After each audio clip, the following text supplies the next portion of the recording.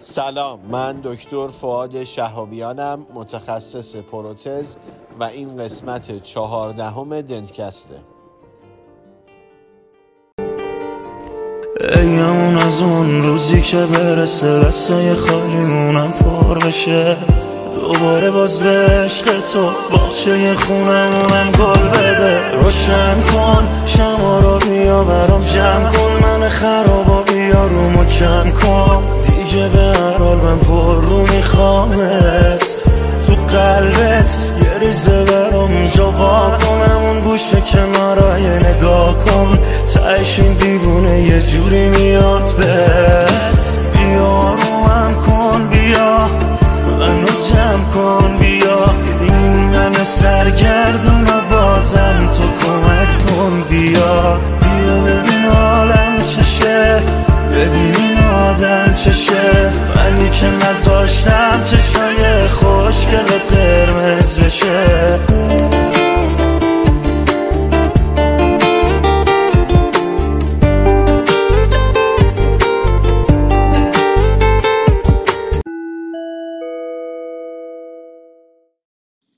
توی این قسمت با همدیگه راجع به افزایش ویدی صحبت میکنیم.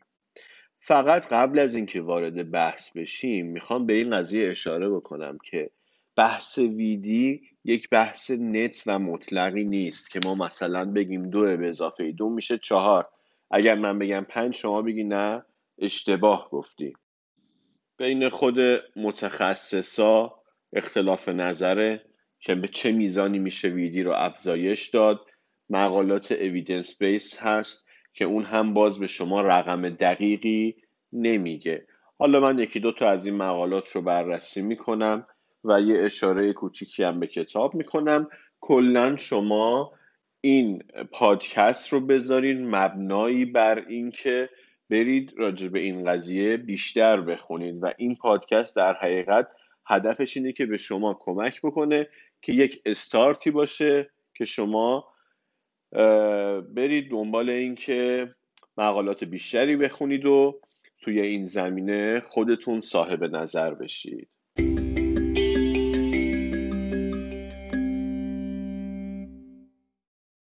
خب کسی که خیلی نظرش مورد استناد قرار میگیره توی این زمینه توسط متخصصین پروتز آقای داوسون هستش که اکثرمون میشناسیمش. خیلی وقتا با یه متخصص پروتز که میخوای راجع به این افزایش ویدی صحبت بکنی هی میگه داوسون اینجوری میگه، داوسون اونجوری میگه، نظر داوسون اینه. اما اگر بخوای وسیع‌تر به قضیه نگاه بکنیم، داوسون یکی از افرادیه که راجع به این مسئله نظر میده. کلاً ایشون ویدی رو طول ثابت انقباضی و تکرار شونده عضلات میدونه و حالا اگر کتابش رو مطالعه بکنید متوجه میشید که نظرش اینه که طول عضلات ثابته و تغییری نمیکنه.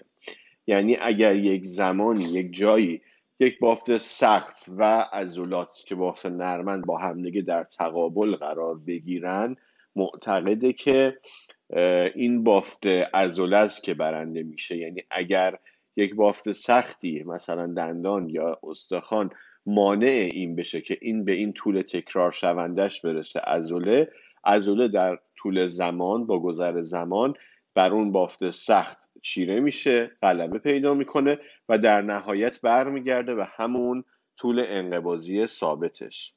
چیزی که داوسون میگه اینه که وقتی که کندیل در مقابل آرتیکولار امیننس و ما فک رو میبریم به سی آر و به سنتریک، این کندیل عقبتر و بالاتر میره و در یک همچین حالتی در نواحی خلفی، دندونهای خلفی یک تداخلی ایجاد میشه که این تداخل باعث میشه که ما در ناحیه قدامی اوپن بایت داشته باشیم، در حالی که ویدی توی ناحیه قدام به ظاهر افزایش پیدا میکنه. توی این حالت تو نواحی خلفی و طول عضلات ویدیمون یا بدون تغییره یا کاهش پیدا میکنه.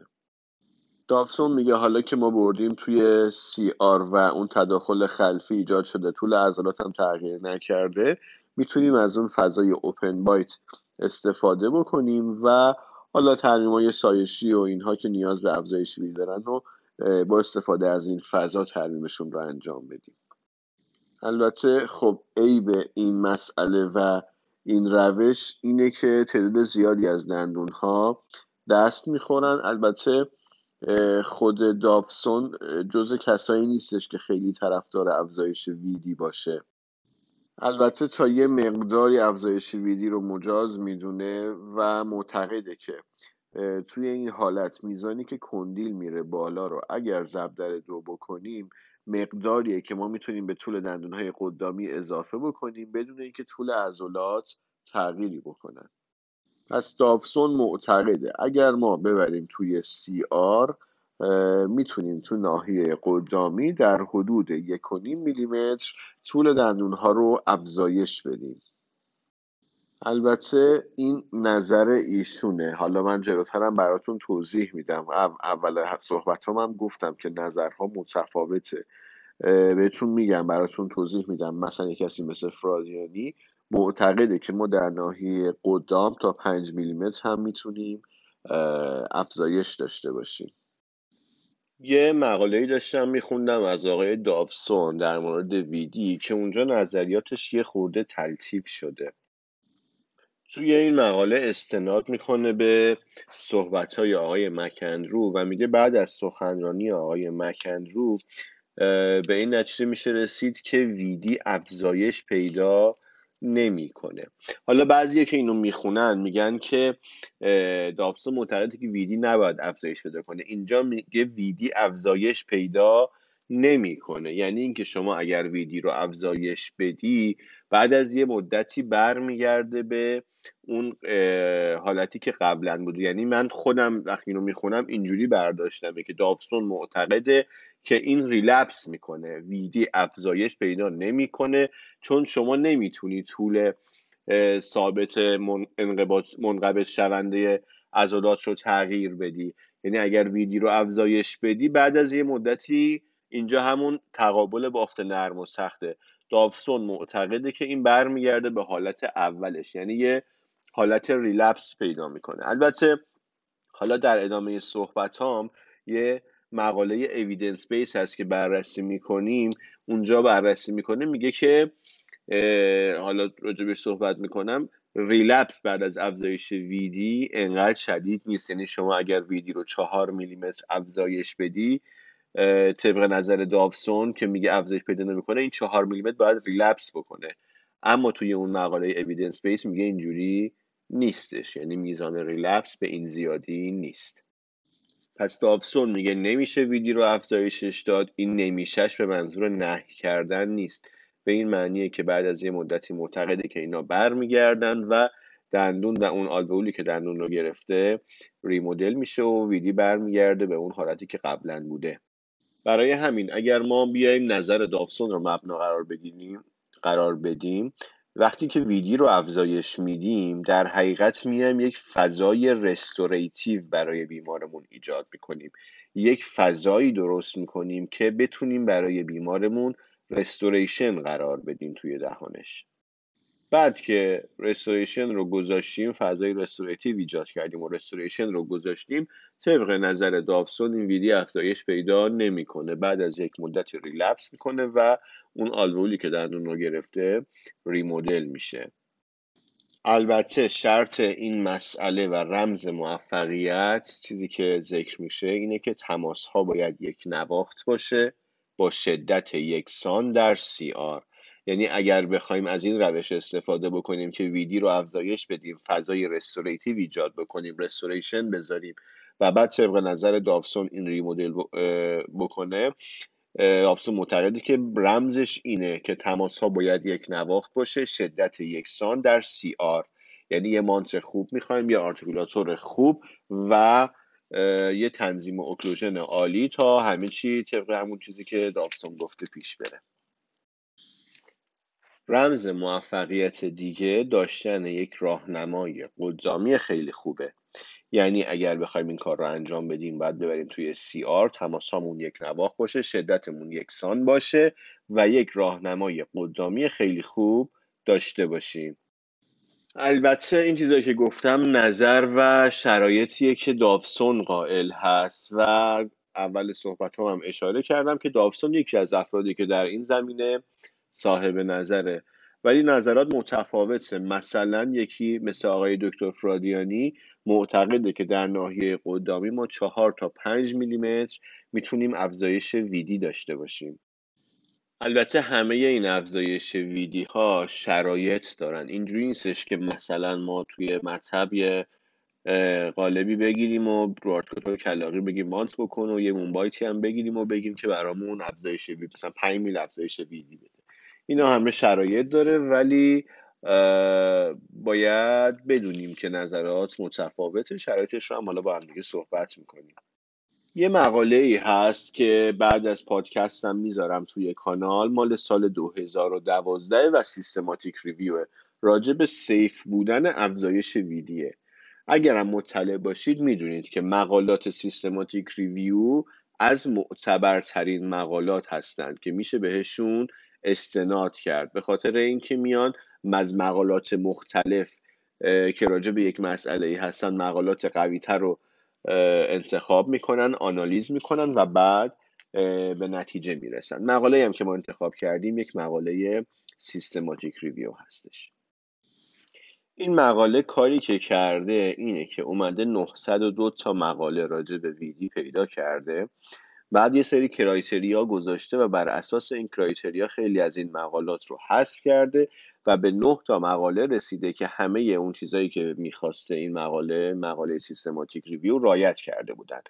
اینا رو بررسی کرده و به این نتیجه رسیده که حالا توی ابسترکتش هم هست، میگه که جایی که اندیکاسیون داشته باشه ما میتونیم ویدیو رو افزایش بدیم و این مسئله سیفه. و این مقاله معتقده که این افزایش ویدی یک پروسه قابل پیش بینیه و اگر این افزایش ویدی رو ما با رستوریشن های فیکس انجام بدیم این قابلیت پیش بینیمون بیشتر میشه و بیمار هم باهاش راحتتر و بهتر تطابق پیدا میکنه. توی بررسی هایی که انجام شده خب مشخصا بعد از افزایش ویدی بیمار ساین و سمتوم هم داشته، ساین و سیمتوم، و خب چیزی که مشخصه اینه که در بررسی های بلند مدت این ساین و سیمتوم ها سلف لیمیت بودند و بیمار بهبود پیدا کرده خود به خود. پس با توجه به این که این مقاله یک سیستماتیک ریویوه، نظرش برای ما تقریبا حجت محسوب میشه. حالا من دیسکاشنش هم یه نگاه میکنم، اگر چیز جذابی داشت براتون توضیح میدم. اما مسئله مهم اینه که خب حالا فهمیدیم که ویدی رو میشه افزایش داد، تا چقدر میتونیم افزایش بدیم؟ گفتم که داوسون معتقده که 1.5 تا 2 میلیمتر نهایت، ولی بعضیا معتقدن 4 الی 5 میلیمتر هم مشکلی نداره و میتونه لیمیتش همین 4 تا 5 میلیمتر باشه. بعضیا معتقدن که ما بیایم فریوی اسپیس بیمار رو به دست بیاریم و بعد از روی این فریوی اسپیس تصمیم بگیریم که آیا میشه ویدی بیمار رو افزایش داد یا نه، و اگر میشه افزایش داد این میزان چقدره. مثلا نظرشون اینه که میگن فریوی اسپیس اگر 2 تا 3 میلیمتر باشه فیزیولوژیکه، پس اگر ما اندازه‌گیری کردیم فریوی اسپیس و دیدیم که بیشتر از این میزانه راحت میتونیم ویدی رو افزایش بدیم. اما جالبه که بدونین مطالعاتی انجام شده که بیمارا ویدیشون در حدی افزایش پیدا کرده که بیشتر از فریوی اسپیس بوده و خیلی هم راحت بهش تطابق پیدا کردن بیمارا. برای همین پیشنهاد میکنن که ما نیایم یک نقطه خاص بگیریم که بگیم اینجا توی این نقطه مندیبل توی مثلا پوسترش پوستر راحتیه و نقطه فریوی اسپیس، بیایم یک زون مشخص بکنیم، بگیم اینجا یک محدوده ایه که مندیبل توش راحته، یک کامفورت زون تعریف بکنیم برای مندیبل.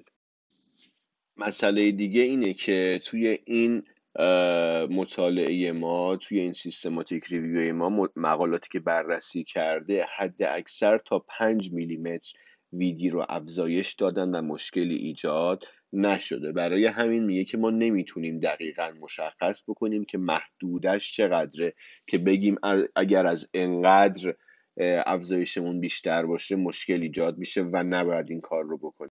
برای همین به خاطر اینکه ما نمیدونیم حد اکثر تا چقدر مجازیم و خب توی این مقاله تا 5 میلیمتر بررسی شده و اوکی بوده، میگه بهتره که حداقل مورد نیازمون ویدی رو افزایش بدیم. و بازم تاکید میکنم که این افزایش ویدی اولا که گفتم باید حداقل مورد نیازمون باشه و اینجوری هم نیستش که هر چقدر با هر شرایطی که دلمون بخواد بتونیم افزایش بدیم.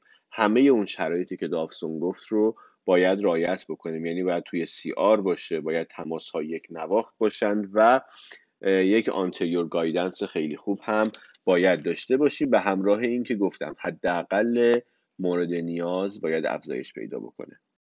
حالا مسئله بعدی اینه که ما ویدی رو افزایش دادیم، چقدر طول میکشه که بیمار بهش عادت بکنه؟ اصلا عادت میکنه؟ و اگرم عادت میکنه این مسئله چقدر طول میکشه؟ چه مشکلاتی خواهد داشت؟ یه چند تا نکته هست. نکته اول این که باید بدونیم کسی که دنبال این مسئله میره و میخواد ویدی رو افزایش بده نباید از اول بره سراغ رستوریشن های دائمیش. باید با استفاده از یک اپلاینسی رستوریشن های موقتی فک رو توی اون ویدی که میخواد پوزیشن بده یک مدتی به این حالت باشه و وقتی که بیمار عادت کرد و ساین و سمپتوم هاش برطرف شد اون موقع بره سراغ رستوریشن های دائمیش. در مورد مشکلات بیمار بعد از افزایش ویدی، مطالعات فالوآپ های کوتاه مدت داشتن و میان مدت و بلند مدت. بعضی از مطالعات مثلا گزارش کردن که بعد از افزایش ویدی بیمار جواب خوبی نمیده، اذیت، مشکل داره. این مطالعات رو اگر نگاه بکنیم مطالعاتی هستن که فالوآپ هاشون کوتاه مدتیه. این دوره فالوآپ کوتاه مدت معمولا 5 تا 7 روز بوده که خب بیمار توی این 5 تا 7 روز در شرایطی در مواقعی نتونسته تطابق پیدا بکنه و بیمار اذیت بوده. اما وقتی که میایم مطالعاتی رو نگاه میکنیم که فالوآپ هاشون بلند مدت تر هستش، مثلا مطالعاتی که 1 ماه بیمار رو فالو کردن، میبینیم که مشکلات بیمار کمتر بوده. برای همین توصیه میشه که وقتی که شما میخواین ویدی رو افزایش بدین، رستوریشن موقت که برای بیمار گذاشتین، بیمار حداقل 1 ماه روی این رستوریشن های موقت باشه تا شما بتونین اثر افزایش ویدی رو ببینین، ساین و سمپتوم ها رو برطرف بکنید یا برطرف بشه، چون گفتم صفر لیمیته، و بعد از 1 ماه حداقل 1 ماه صبر بکنید و بعد برین سمت رستوریشن های دائمی. حالا مثلا ما اومدیم ویدی رو افزایش دادیم، بیایم بریم تو مطالعات میان مدت و بلند مدت چه اتفاقی برای بیمار میفته. گفتم که داوسون معتقده که ما نمیتونیم ویدی رو افزایش بدیم چون این ریلپس میکنه، طول تکرار شونده عضلات تغییری نمیکنه. اما این مطالعه سیستماتیک ریویو میگه اینجوری نیست. شما وقتی که افزایش ویدی داری ریلپست در اون حد نیست و متوسط 0.4 میلیمتره. اینجوری نیستش که شما اگر 4 میلیمتر افزایش ویدی داشته باشی 4 میلیمتر هم ریلپس داشته باشی. خلاصه اینا مسائلی بود که در مورد ویدی گفتم اشاره کنم بهش با استفاده از نظرات داوسون و این مقاله. ولی برای شما امیدوارم یک استارتی باشه که شما قبل از اینکه بخواید اقدام بکنید به این مسئله بیشتر بخونید، به خاطر اینکه افزایش ویدی یک درمانیه که خود متخصصای پروتز هم با تردید به سمتش میرن. درسته که حالا من گفتم طبق این به اصطلاح مقاله سیف افزایش ویدی دادن و شرایطش اینجوریه ولی باز بهتره که با دید بازتر، یعنی با مطالعه بیشتر دید بازتر پیدا بکنید و بعد اگر خواستید برای این مسئله اقدام بکنید.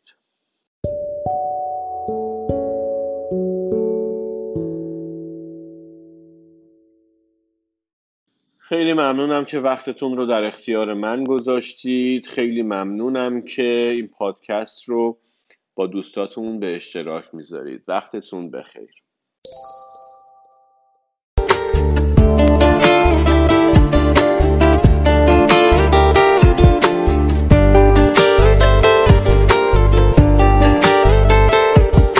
بگو در گوشم، بگو دوست داری چی بپوشم، بگو همیشه پیشم بمون، نزد دوتاش حرفم. روشن کن شما رو، بیا برام جمع کن، من خرابا بیا رومو کم کن. دیگه به هر حال من پر رو میخوامت، تو قلبت یه ریزه برام اینجا وا کنم، اون گوشه کنارای نگاه کن، تایش این دیوونه یه جوری میاد بهت. بیا رومم کن، بیا منو جمع کن، بیا این من سرگردون آوازم تو کمک کن. بیا بیا ببین حالم چشه، ببین این آدم چشه، منی که نذاشتم چشای خوشگلت قرمز بشه. روشن کن شب رو، بیا برام جمع کن، من خراب رو بیا رومو کم کن، دیگه به هر حال من پر رو میخوامت. میثم ابراهیمی، مصطفی مومنی.